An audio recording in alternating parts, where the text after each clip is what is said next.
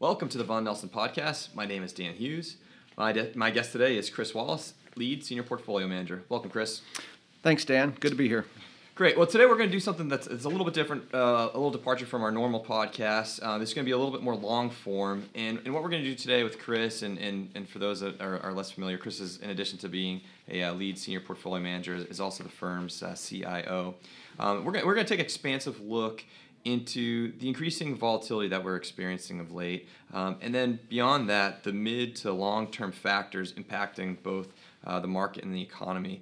And so many of these are ideas or concepts or events that are decades in the making, and others that are just really beginning to show potential.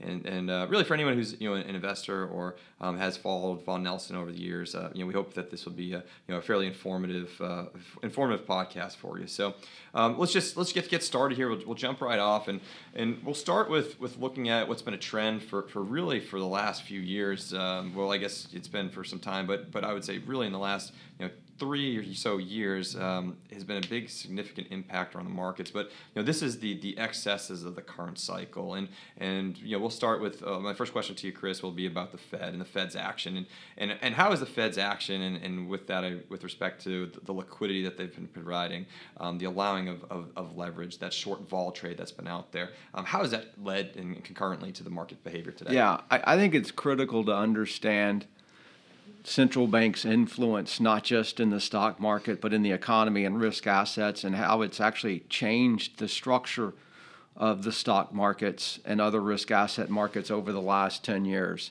Every cycle, every expansion we go through, you build up excesses, and typically what we're used to prior to the beginning of the current cycle in 2009 was you'd build up economic excesses, whether it was in consumer spending or consumer leverage or maybe in technology and infrastructure or excesses in commodity supply relative to demand. And you'd go through a recession and you'd recess those excesses, and you'd take the excess employment, the excess capital spending, the excess consumption, and it'd be redistributed across the economy. And this cycle is very different because the excesses we built up really aren't in any economic unit. Certainly, we're going to have some froth on the edges around consumption. But when you really look at both the structure from an employment standpoint, capital CapEx standpoint, there's just not a lot of excesses out there. So what was the excess? And the excess was really the liquidity. And it's easy as a U.S. investor to focus solely on the influence of the Fed's actions, but it wasn't just the Fed. It was the Fed, it was the Bank of Japan, it was the ECB, and more importantly, it was China. The PBOC printed relative to their GDP almost twice what the Bank of Japan, ECB, and the Federal Reserve printed. And so while you don't have a good look into that as a U.S. investor, you can't ignore its influence. And so it's my position and my belief that what we're going to recess is we're going to recess this liquidity. And we have to think about that because it's going to have a structural change in the way markets perform and behave. And I really think that recession of liquidity began in 2018 with the U.S. Federal Reserve going from QE to QT, and that'll continue, as they state, through the end of 2019. I'm skeptical that will be able to be continued. But just as importantly, the ECB stopped and reduced its QE. The Bank of Japan did the same thing. And so when you think about that reversal in liquidity, that created a spike in volatility. So let me just jump in there. So if I'm just to interject, so if I'm understanding you correctly, as you talk about the excesses that have come through, and it's People's Bank of China, it's the Federal Reserve, it's the ECB, it's the Bank of Japan, and as these excesses have flowed through, while their intentions were more likely into areas like R&D or infrastructure, the reality is where that excess liquidity found itself was in risk asset prices, and more specifically inside of U.S. risk assets. Is that fair? Yes, and not just U.S. risk assets. I think you could lay out and look at the world as a series of carry trades that were sponsored by this suppressed volatility and sponsored by this excess liquidity. And while it sat in banking systems as excess reserves, it ends up being lent out across the world and across the economy. So, it's not just in U.S.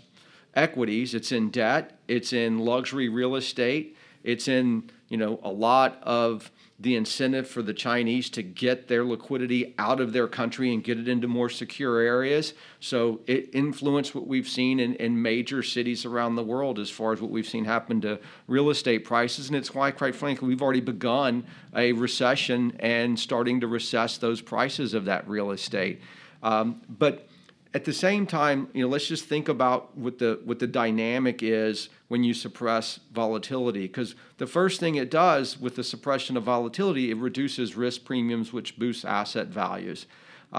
It expands the valuations. You create those excess reserves. That money gets lent across the marketplace. And when you suppress volatility, what happens is you create an environment that allows for not just leverage by investors, but you can create an environment where the trade really is just up and to the right.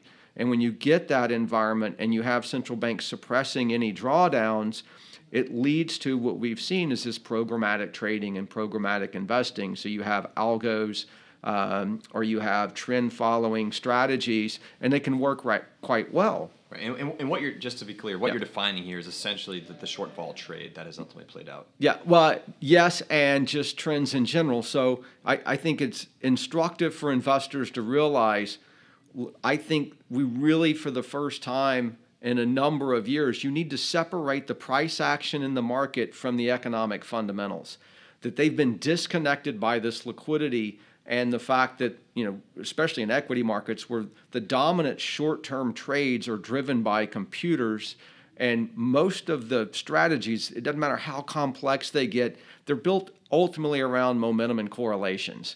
And you can't use historical correlations and really deploy and invest. So when I look at the market, when I look at the drawdowns and I look at it, I can understand that there is a disconnect between the economic fundamentals because we understand the businesses in these industries and we can look and go, well, these should not be connected. Why are they moving? And the reason why you can't rely on historical correlations is the context is always different going forward.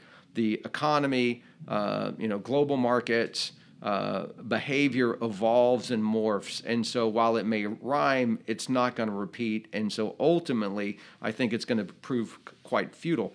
And it's also, when we talk about recessing liquidity, I really do think it means it's going to recess price and valuations. And so all we're going to be doing is we've got to get to the point where the price of an underlying security is driven by its economic fundamentals, not the ability of the underlying owner who has a levered position, their ability to hold that. And let me give you some examples. And I think maybe it's worth just going over that. I think that's a really important structural point about this conversation, right? So, as we're recessing liquidity, right, you're witnessing the excess liquidity being pulled out of what we've talked about, things like real estate, things like the equity markets. Correct. And ultimately, what you end up seeing is a valuation compression for those securities, and they need to find themselves the ability to grow their earnings rather than relying on the excess liquidity of the tools of the marketplace or the tools of the central bank to further expand their PEs. Well, and we saw this, right? So the reason why I think structurally we're in a bear market. There's no question about it. I mean, you'd have to deny the sun's rising to think we're not in a bear market, right? So when you go back and you look at markets since the beginning of January of 18, that's when we started seeing liquidity shift. That's when we really started to see QT start to bite. And so the correction we saw in the first quarter of 18 was nothing more than the destruction of the weakest component of the short vol trade, which was the VIX ETFs, right? And so we destroyed those instruments overnight. I'm thinking of it this way. I think vol is on a secular trend higher.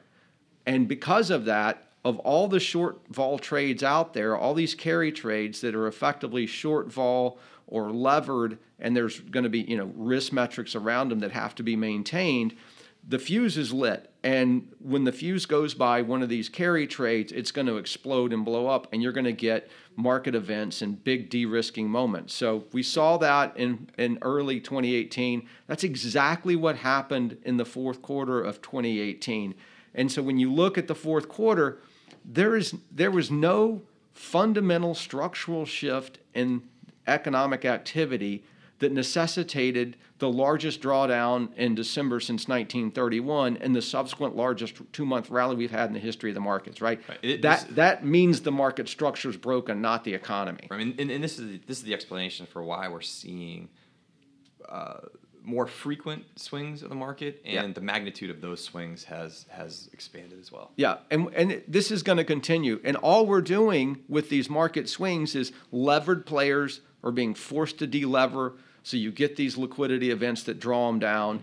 As soon as that selling pressure is exhausted, you can bring in the programmatic trading, and it's going to run it right back up.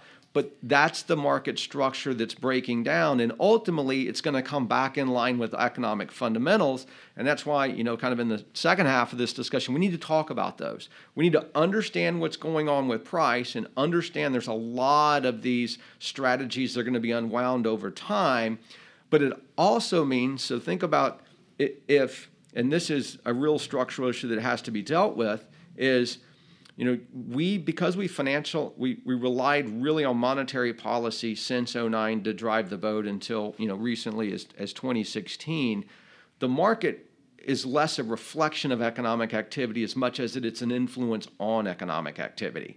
And so that's why I think you see central banks, quite frankly, right now, they're starting to panic because they understand that. So if you look at the correction in December or October through December, fourth quarter retail sales were fine, but if you looked at luxury activity, high dollar items, you saw a huge fall off because we had a very large negative wealth effect. So it's gotten almost to where the tail's wagging the dog, and the markets is as important to the economy as the economy is to the market. At the same time, unless central banks are going to ramp back up monetary activity and providing increases levels of liquidity, then the private sector has to generate enough liquidity to offset what isn't there by central banks. And if it doesn't, then prices are going to fall, volatility is going to rise. All right, so our next topic here today, I wanted to look at the U.S. deficits, and this has certainly been a huge topic, and one inside there that's tucked a little bit inside there is focused on entitlement programs and the funding concerns existing around those, and this could be a potential major headwind to both the economy and the investable market. So, love to hear your thoughts on where we are going from here. Yeah, and this ties into a lot of the structural issues at play. We talk about the liquidity coming out and valuations coming back in with economic fundamentals. Well, what are those economic fundamentals? And when you look at U.S. deficits, they're obviously we've shifted to fiscal policy. We're rolling off kind of the sugar high in economic activity related to blowing out the U.S. federal deficits. But when you look at underlying economic activity and you look at the role that deficits have played, as our deficits have expanded, we're actually drawing dollars in from the rest of the world. And drawing in those dollars then slows down the rest of the world because it puts upward pressure on the dollar, and the rest of the world is net short a lot of dollars, as are we. At the same time, there's no magic elixir that's going to fix our deficit situation. And I think that's why kind of over medium term, I have a lot more concern about broad risk assets, and you'll be able to generate returns, but it's going to be very specific. And it is because everything that we've talked about for the last 2 decades is now staring us in the face, right? Our entitlements are going to increase at an accelerating rate over time. They're not going to go away.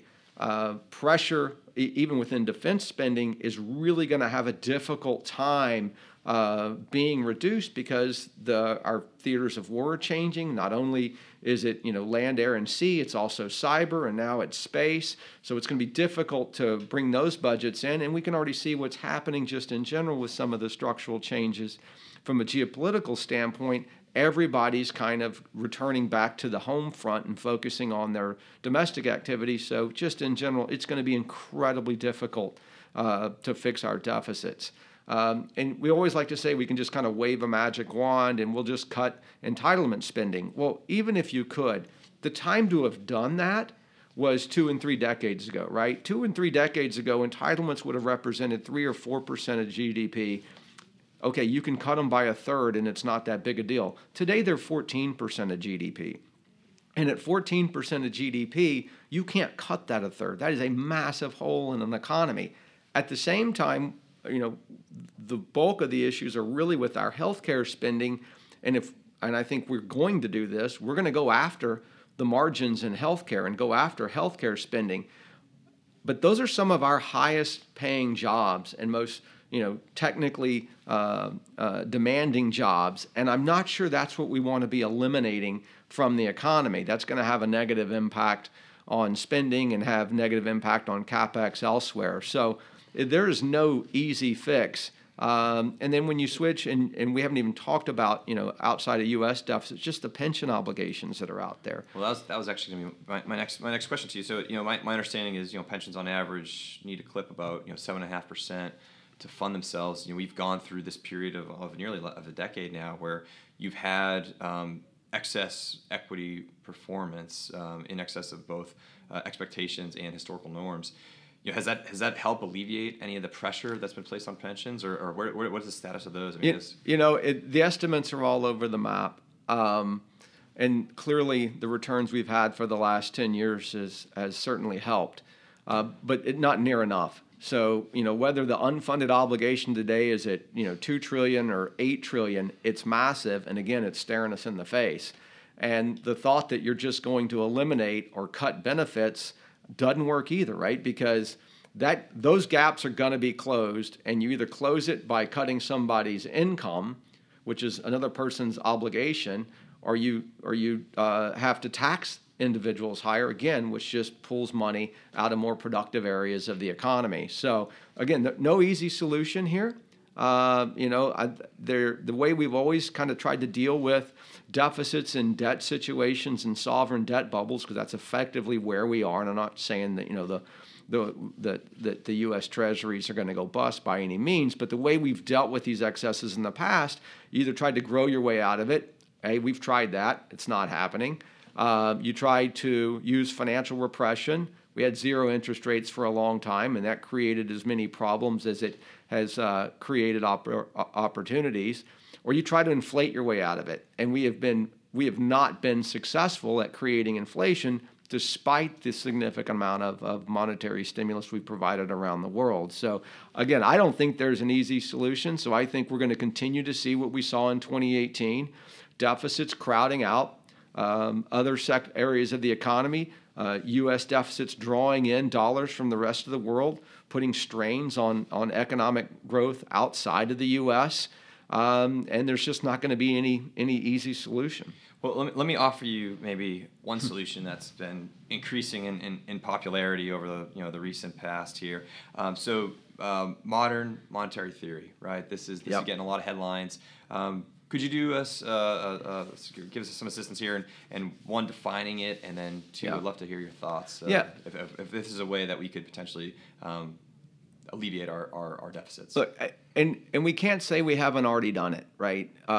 There's nothing new with modern monetary theory. It just says, look, we're the reserve currency for now, because that's already changing, and so we can just print and spend whatever we want as long as it's economically efficient. And these are always great theories, but the reality is when you try to put them to work in a political environment, it doesn't play out the way you think it would. And while there's truths to, we certainly have an economic advantage as the reserve currency, and we've exploited it significantly, our leverage to continue to exploit that is rapidly deteriorating. We can certainly use it to a degree, but my own personal view is, and I think we will use it, we may not call it this, but I will not be surprised to see the U.S. Central Bank at some point in the future, maybe sooner than anybody thinks, go back into a quantitative easing mode in order to support fiscal activity, to support the economy, which is that effectively is what modern monetary theory is. But the issues we're dealing with are so large that you really couldn't sustain a reasonable value of the dollar if you really just relied on monetary MMT.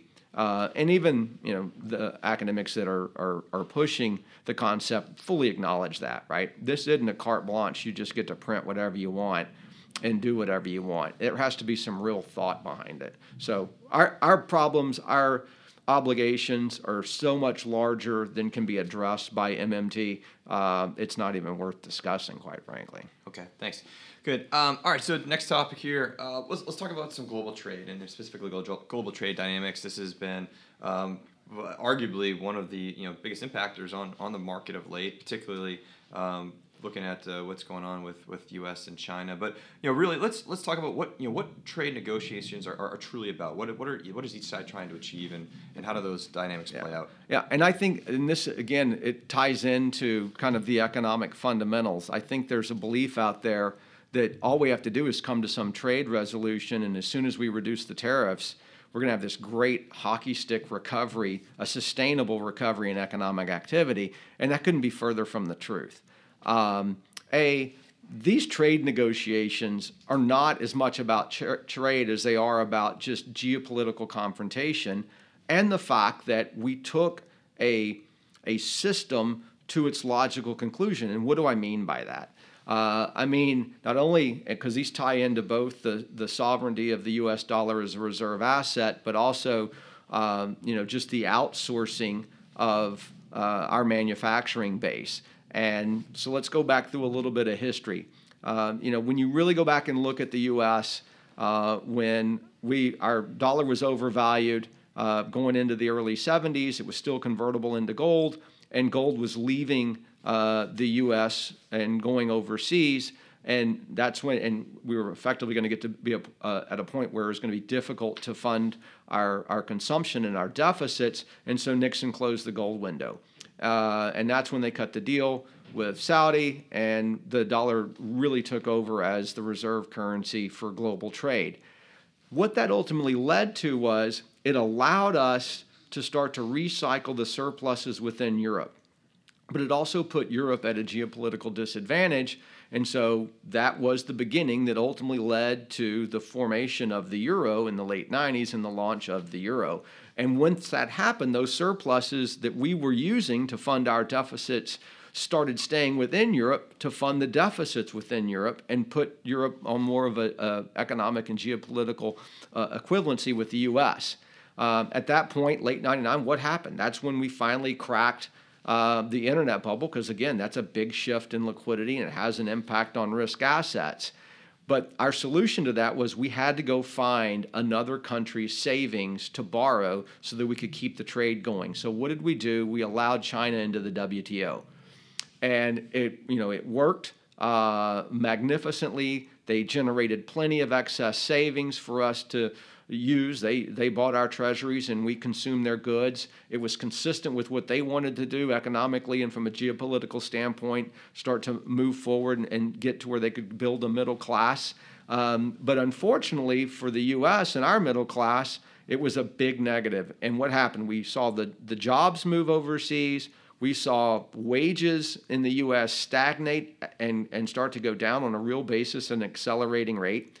We saw profit margins for corporations increase as the profit split between wages and margins at an accelerating rate. And ultimately, you got to the point to where it was so bad that we tried to pacify the consumer class in the U.S. just by extending credit. And that's ultimately what kind of led to the credit crisis and the GFC. Now, all that said, we can't do that anymore. And you can't do that anywhere anymore because that's what's led to the rise in populism and a focus to come back and everybody kind of focus on their own constituency and focus on bringing jobs home.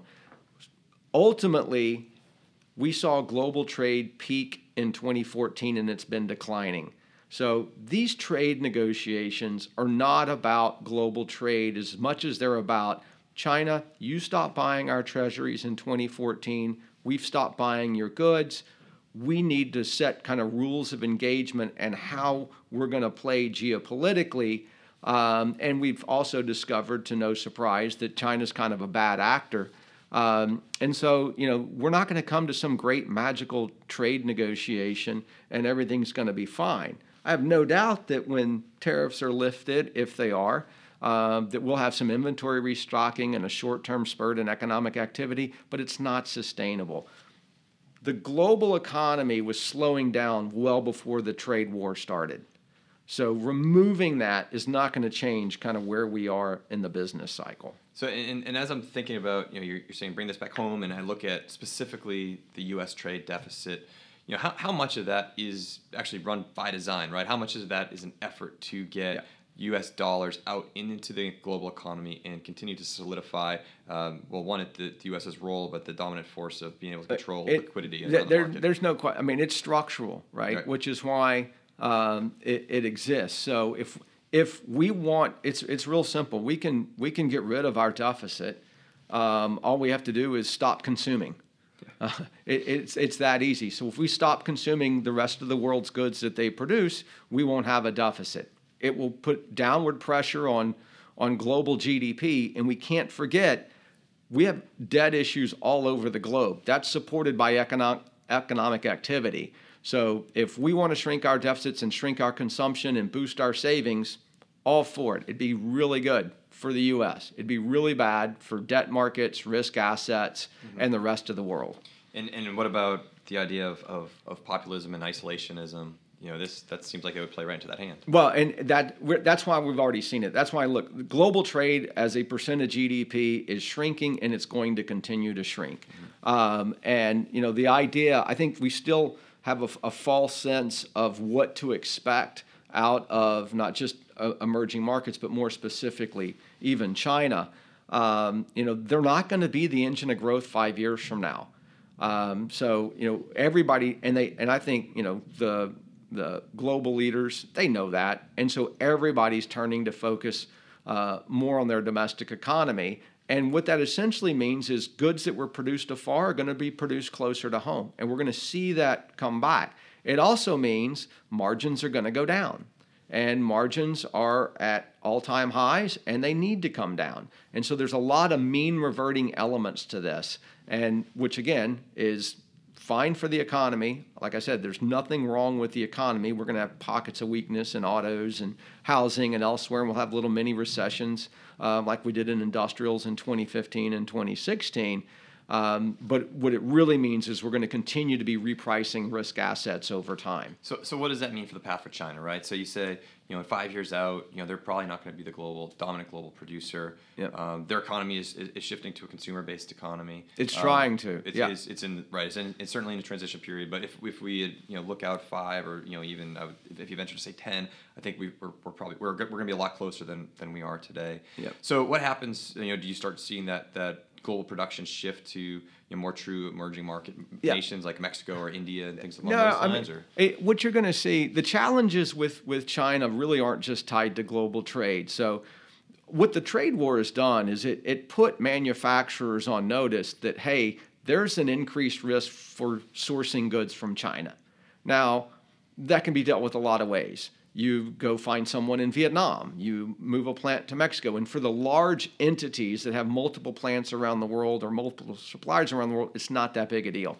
Even for the Chinese themselves, if you're in China, you can set up a plant somewhere else, or you can produce 90% of the good in China and then ship it somewhere for the last 10. There's always a way around tariffs. The critical issue for China, it really just gets back to Xi's increased drive towards a totalitarian socialism and away from more free markets, and it's confronting ultimately a declining workforce, an aging population, and they have real structural issues in their debt. Fully acknowledge that. I think you've also hit on a key point there, right? Their demographics are turning upside down here. Oh, they're horrendous. Right. Yeah, and that's been arguably arguably the biggest driver of their success. Well, and this will tie back in. At the end, we can talk a little bit about kind of what we think happens in the market, but going forward, because the market's viewing China's policy reaction something similar to what we saw in 2016, and it's just completely different.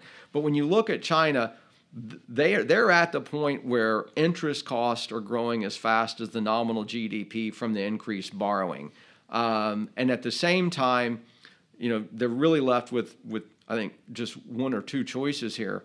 Either A, they can start taking the losses and deal with some of the misallocation of capital. In so doing, it's short-term pain, but longer term, it'd be quite bullish, and then they could re-energize some of the capitalist tendencies that have been developed over the last 20 years. And they may not be the greatest innovator, but they can really develop a middle class, and the consumption can grow as a percent of GDP, and they can make a bumpy but yet successful transition.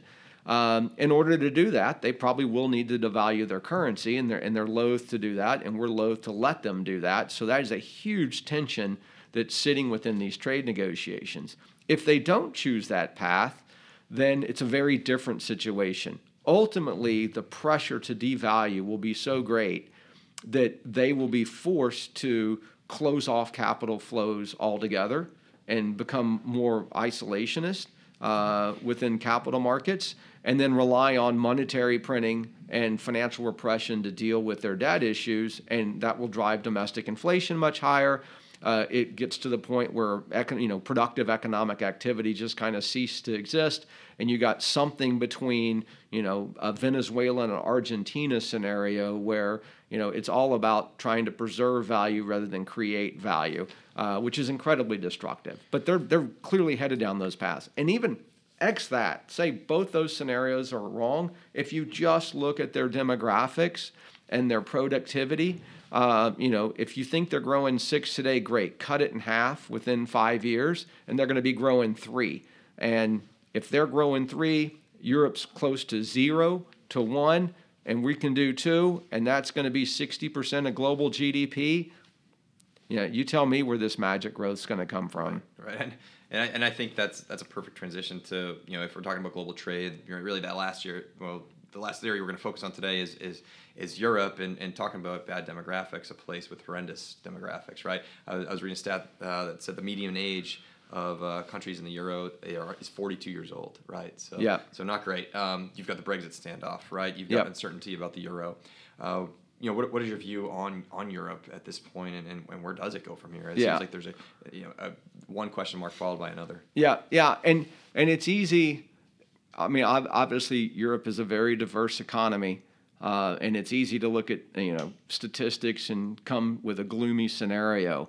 And that's not. I'm not there with Europe. I think I look at Europe as and I say this not painting a brush across European companies. There's phenomenal European manufacturers. They're going to do incredibly well, but it's because they're not planning on their growth coming from Europe, right? They're multinationals, so this is not a stab at specific Euro stocks.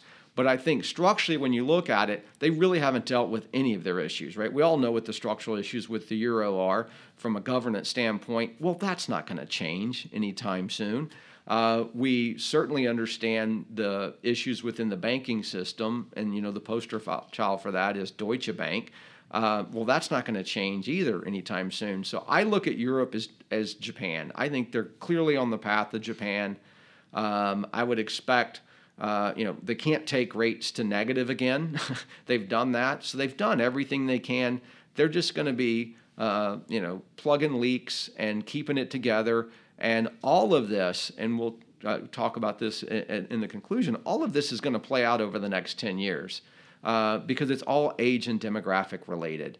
And so we're going to deal with these entitlements. We're going to deal with these structural aging demographics over the next 10 years, and then they're going to be behind us. So I think Europe just muddles along. I really do. I think they just muddle along, and we'll have volatility that comes out because of brief bouts of illiquid environments or bank failures or bail-ins of depositors, but it just kind of muddles along, and it does what it's been doing. I think most people might take muddle along at this point versus some of the other alternatives that we've seen. All right, so let's talk about the change in global currency, right? And this is something that we've mentioned a couple times in the past, and I think it's it's really substantial as to where both the role of the U.S. dollar lies and that's pathward forward, and really just kind of it represents really the shifting dynamics of global powers as it comes to both markets, economy, and trade. So with that as an intro, I'd love to hear your thoughts on what's taking place in the global currency market, and then beyond that, really specific to the dollar. Yeah. There's no question the dollar's role has changed. We've seen that in global trade, where China's forcing its suppliers of commodities and other goods to accept their currency, and they have to do that, right? There's no question that they want the ability to print their own currency to import their own goods, and there's no reason they shouldn't have that right. We have that right.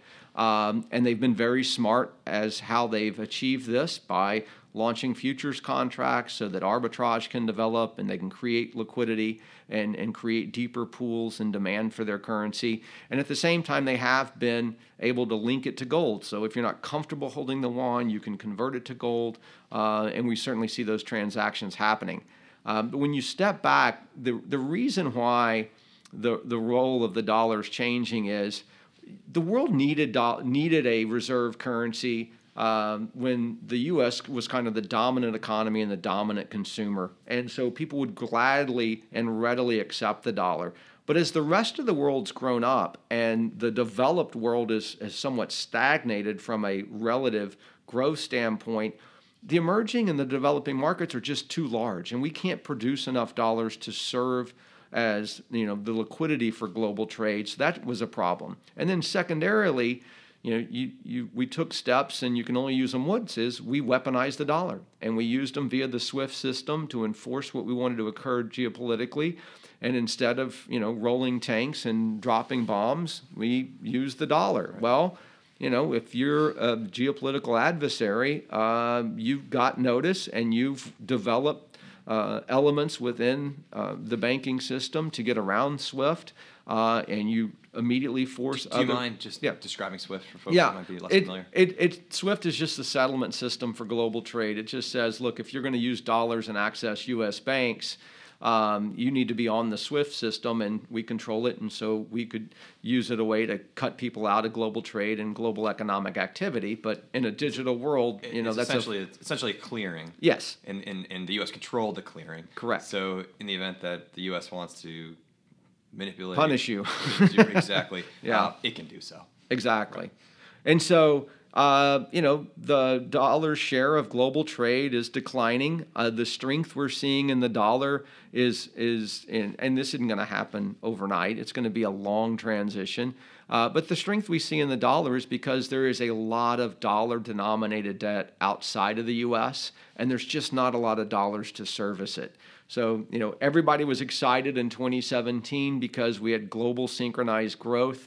Well, it's not surprising it occurred in a year when the dollar fell 12.5%. So that provided extra liquidity to service debts and grow. And the minute it tightened up, guess what?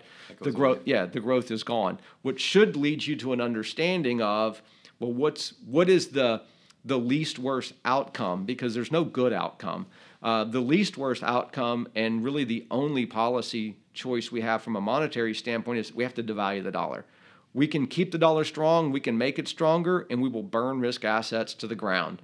Or we're going to have to devalue the dollar, and quite materially, it's just a question over what period of time, in order to provide kind of some relief for these dollar obligations and allow hopefully some deleveraging, but really more investment and some element of more growth globally.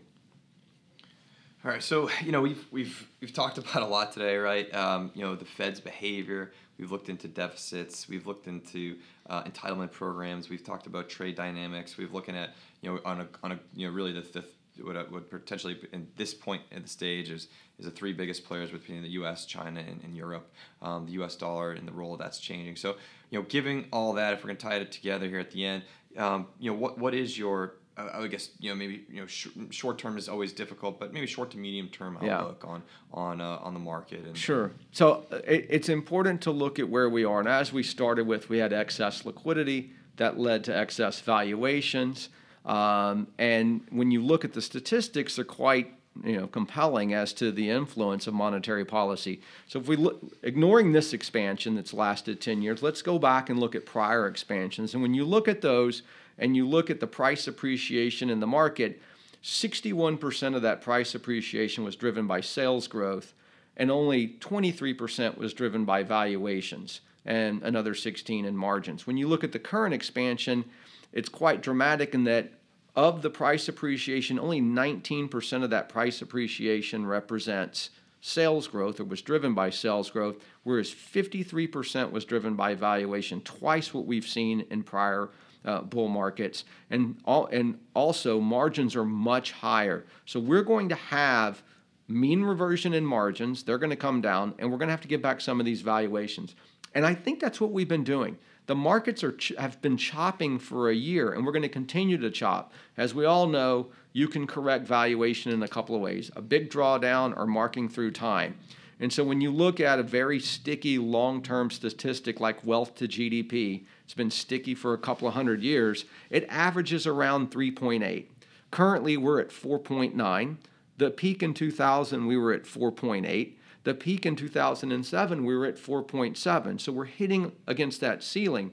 And again, there's two ways to fix that wealth to GDP ratio. Maintain wealth constant and have nominal growth in GDP over time and close that gap.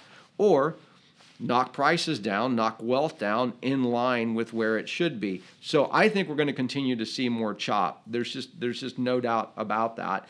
And we're at a bit of a trilemma with the changing role of the dollar and where valuations are and where leverage is, and that we can't have a strong dollar and rising interest rates and rising risk assets.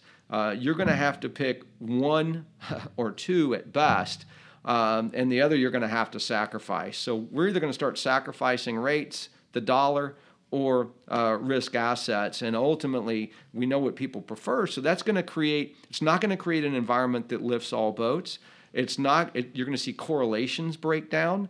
And so a lot of these trend following and algorithmic trading I think it's going to be dissipating over time because it's not going to be making money and meeting people's expectations. So I think the markets will continue to be challenged. The key is, what do you do about it? And what you do is, what you want to own. And when you get those opportunities, you step in and make those investments. And that's exactly what we did in the fourth quarter. Ironically, I think it was December 23rd or right before Christmas when the market was at its lows, and I went, wow, this is great. The market's finally fairly valued. This is fantastic. But it was fair valued at that point, not for a recessionary environment. It's fairly valued for this 1 to 2% real GDP plus 1 to 2% inflationary environment we've been in with no credit issues. Well, immediately, what we've done? We've rallied 20%. Right. Look, the markets are expensive right now. There's no question about it.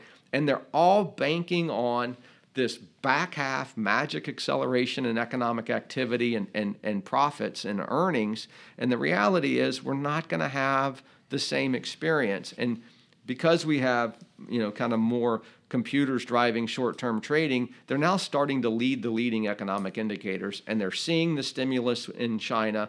They're looking at 2016 and saying, oh, we got to buy.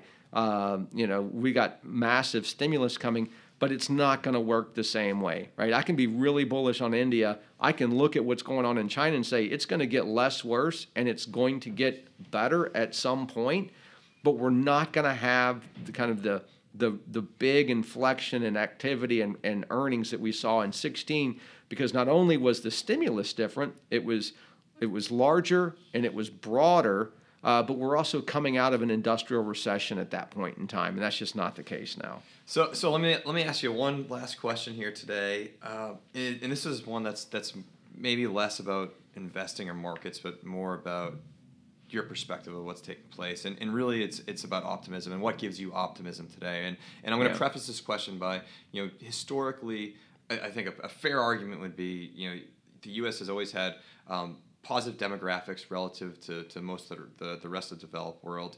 We've done a fabulous job with innovation. We've been the dominant role in the global economy. And the second part of that is, as I look out, and with this conversation, as I look out at the other players that we've really been competing against, over the last multiple decades, China, Europe, or just what we'll call the Eurozone in its entirety, Russia, they have really poor demographics relative to what the U.S. looks like today. And as I look out at other areas that could potentially be passed, they're passing the baton to, areas like Southeast Asia, something like India, quite frankly, their infrastructure is just not prepared for it. They're just not ready. So today, what gives you optimism? Is it that the U.S. is the best of the bad, or is it because there's actually some things that are taking place here in the United States to get excited about? Yeah, look, the reason to be optimistic is, if you're an active manager, I don't think the indices are going to be a challenge like we've seen the last 3 years. And so just from a business standpoint, financial services will be better going forward than the challenges we've seen the last 2 or 3 years. But from an underlying fundamental economic activity, look, U.S. companies, as you said, do a phenomenal job. And we're finally turning and focusing back on U.S. job growth, U.S. infrastructure, and all of that's going to happen. It's going to be political, it's going to be ugly, but innovation hasn't slowed down here. There's no reason to think we're not going to continue to innovate and dominate not just technology, but healthcare and other technologically driven areas of the marketplace. And we've seen that. I mean, just what Boeing's doing to Airbus, right? I mean, those are the two big behemoths, and we're winning. End of story. So there's a lot of things to be optimistic about.